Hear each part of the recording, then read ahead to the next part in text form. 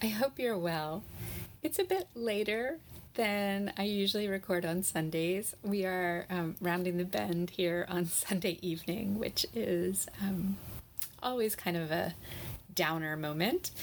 But I thought I would sneak in and record this before I then try and go do some hasty last minute sewing on the coat project, which I'm behind on. And today what I thought I would talk about is unexpected motivation and self-help work. You know, I think of this podcast as so niche and very kind of focused and weird in its orientation. That is, I love to think about knitting, and I've been working on my own path to recovery. And so much of it is linked for me, but it does feel really idiosyncratic. And I'm just so glad to have found a few others who are interested in hearing me talk about this. And so I want to begin by thanking you for joining me. There are more of you than I thought there would be when I started, and that's really exciting. And it's made me want to continue with this podcast. I find it really helpful to share about making and my thoughts about recovery through thinking about knitting, because that's one of my passions, and I find that it just helps me practice some of the skills that I'm learning in my 12-step program, which for me is Al-Anon. So I'll begin by saying welcome. Thank you again for joining me here. I am just delighted that I'm not alone. And I talk here as someone who is on my own path to recovery, and so I'm just sharing my strength and hope, and I encourage you to leave everything that isn't useful to you behind. And I hope that it can be somewhat useful, but I'm not obviously speaking as a representative of any 12-step program, and I'm just speaking from my own personal perspective. So I've been having a lot of anxiety. And so have my kids. I think there's just something going on with the transition to online school. My daughter's really finding it challenging, and we're kind of, working together, but not always seamlessly. There's a lot of struggle.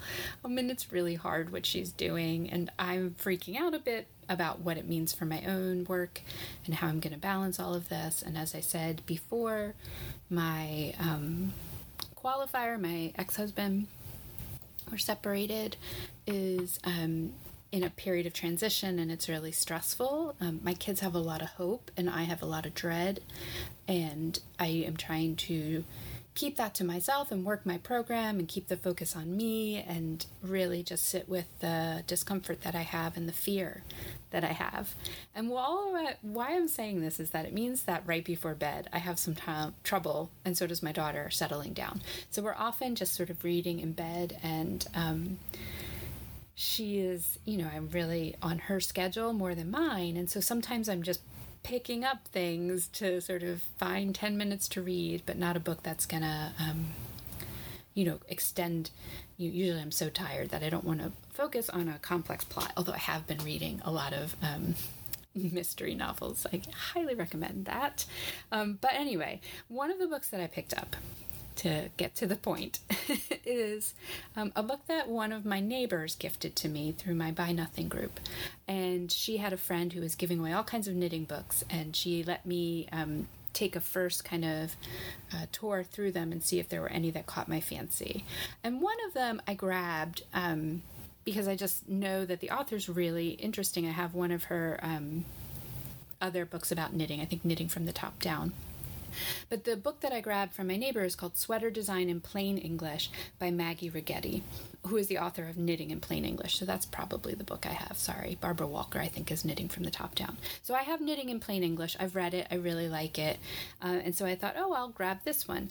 And, I do not consider myself to be somebody who is interested in sweater design or a designer in any kind of way, shape, or form, but I am really interested in working with yarn that I have, and I found that this book might maybe, my hope was that it would help me in that project of not spending a dime more than I have to, but also feeling like I can be creative and keep this hobby that I love, because one of the stressors that I'm having right now is financial. My ex we're not divorced yet, and so there's some financial connections between him and me, and we have a different style, and I'm just really nervous that I'm going to be on the hook for some of these bills that he's racking up. So anyway, I have the itch to like create a new sweater. I want to cast on a sweater. It's fall. Oh my goodness. Everybody's working on their Rhinebeck sweaters. I have been working on my shawls. I've been making a lot of shawls during COVID and quarantine, but I'm finding myself really longing for a sweater project. And so, I have a few sweaters. I have 2 sweater quantities worth of yarn that I want to work up, and they both have patterns that I bought them with in mind, but I'm kind of on the fence about it. So I've just been exploring, well, what else could I do with them? And so this book I just grabbed, and I was like, well, maybe it'll give me some inspiration.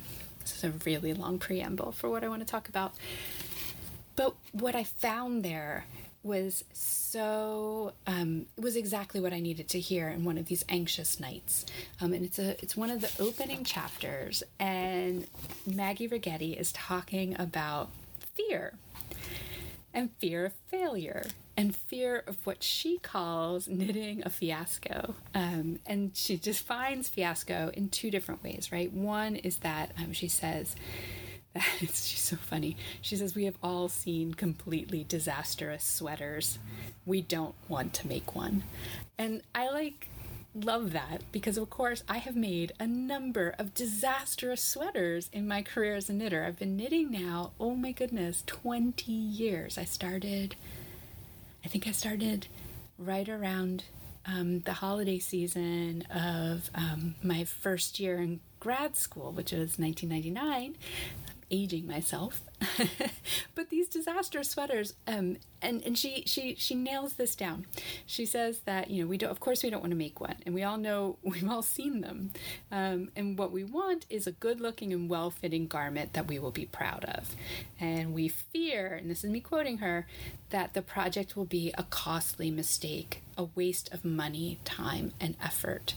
And that sense of financial fear embedded in the fear of making is, it was exactly where I was at this week, thinking about how I was worried about money and really wanting to turn to knitting to provide some stress relief, but then also seeing that kind of drift into my project. And it brought me right back to when I was first knitting on a graduate student budget, and I had bought this gorgeous Noro silk garden yarn, multicolored, variegated. I think I've even talked about this. And I made the cross, my friends called it a cross between a Cosby sweater and a medieval jester's corset. It was just absurd.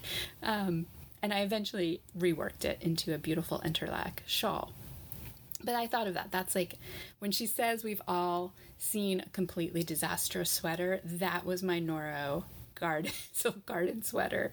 And a lot of it was the cost, that I'd spent so much money, probably I would say at least a week's worth of life on that yarn. It was just so expensive at the time, more than I could even fathom. But I wanted it. I thought it was so pretty, and I was drawn to it. And I made one of those ridiculous decisions you sometimes make when you're on a very restricted budget, just completely absurd purchases after, being so disciplined for so long. Sometimes you just let loose in the wrong ways.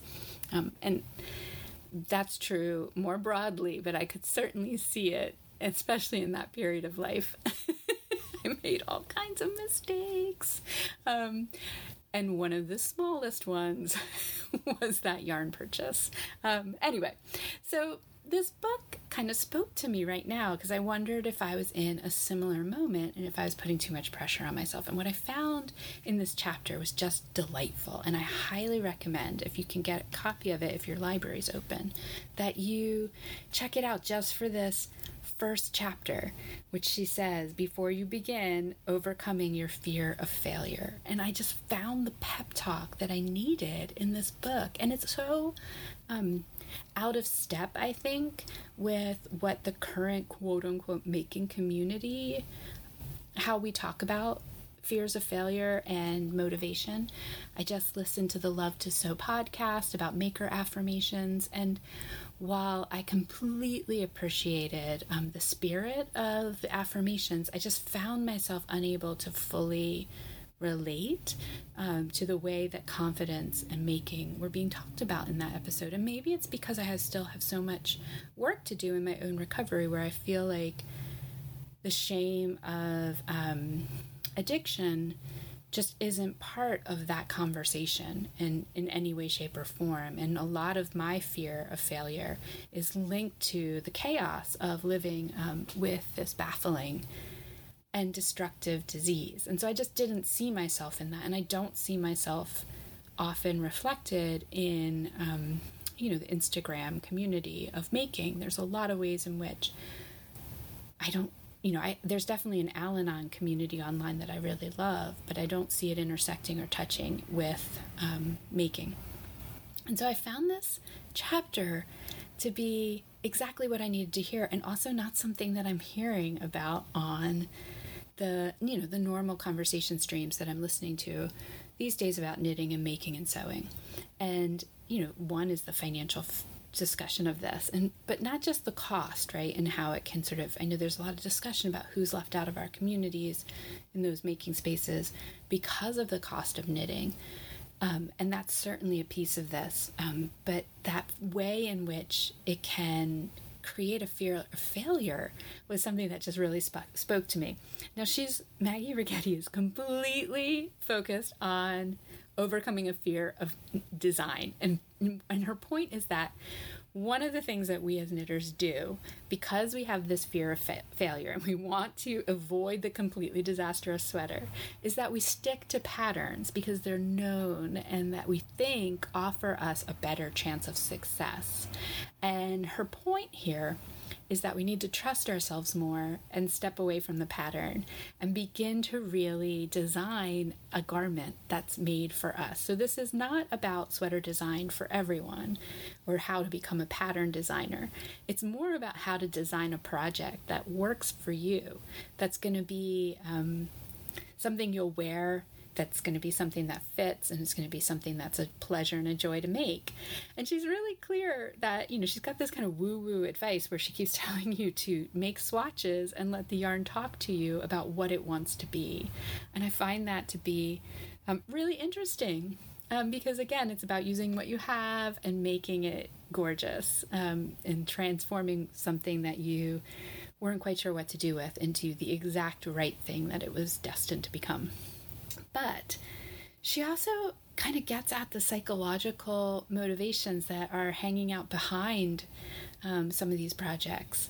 And, she says in some ways that a lot of this has to do about the fear of what those around us will say. And she says there's a second part to the fear of failure beyond the fear that the sweater will be a dud. It is the fear of the reactions that an imperfect finished garment will elicit from both ourselves and others. No one wants to appear foolish or stupid. We all need approval from the self and from others. And if we do not hear ourselves and or others saying that what we are doing is worthwhile, we cannot function. And how can we get approval if what we make is no good? And she goes on to say that long before we were even, long ago, before we were 6 or 7 or 8 years old, we received these messages from people around us telling us how to view both ourselves and the world. These old tapes were put into our heads as truths, and we believed them. And she says we've outgrown them, but we keep playing them over and over, and that they're shaping our knitting. I just found this so fascinating. She concludes this bit. It's so good. I won't read it all because of copyright, but also because it's just so good and I want you to maybe go find it in your library. But she says that we cannot abide the thought of failing, and the fear of failing keeps us from trying new things. She says we stay in the same unhappy, non-creative place, living with the same old problems. Oh my gosh, this feels like program literature to me, right? Like this idea, the fear of failure keeps you from trying something new and finding a new way to be happy, and keeps you focused on the same old problems is something that I've been thinking a lot about. Now, I don't know if I keep knitting the same old sweaters. Maybe I do. So I need to change the tape, and maybe I need to change the pattern that I'm working with. But whatever it is, I just found exactly what I needed in this chapter of Maggie Righetti's Sweater Design in Plain English. So I very, very much recommend Chapter 1, Overcoming Your Fear of Failure. It's like 4 pages, and I can't speak it highly enough of them. They're going to be kind of what I'm working through, and I'm feeling really anxious about the week ahead of what I need to be doing, both in terms of creativity in terms of making, and then also creativity in terms of solving all of these problems that come with living and loving somebody who struggles with addiction. And I am really working on taking care of myself, meeting my own self-promises, and like I said, really working my program and keeping the focus on me, even as the waters around me get a bit choppy. So that's where I'm at. I hope you all are well. I'm going to go and try and finish up the coat that I'm making. It's been both a pleasure and a struggle, and I'm not sure if I am making a disaster, a complete disaster. But the good news is that it's not an expensive one. So I got all these materials from Upcycle, and I feel like in this instance, if it doesn't work out, then I merely have invested my time and not necessarily my time, my effort, and my money. So I'm cautiously optimistic, but I really do just want to get it done. I'm rounding the bend and I'm close. So I'm going to go work on that today. I am wishing you all kinds of safety and joy this week ahead. I hope that you have beautiful materials to work with and that you are overcoming any fears of failure about designing something amazing for those materials. And thanks again for listening, and take care. Bye.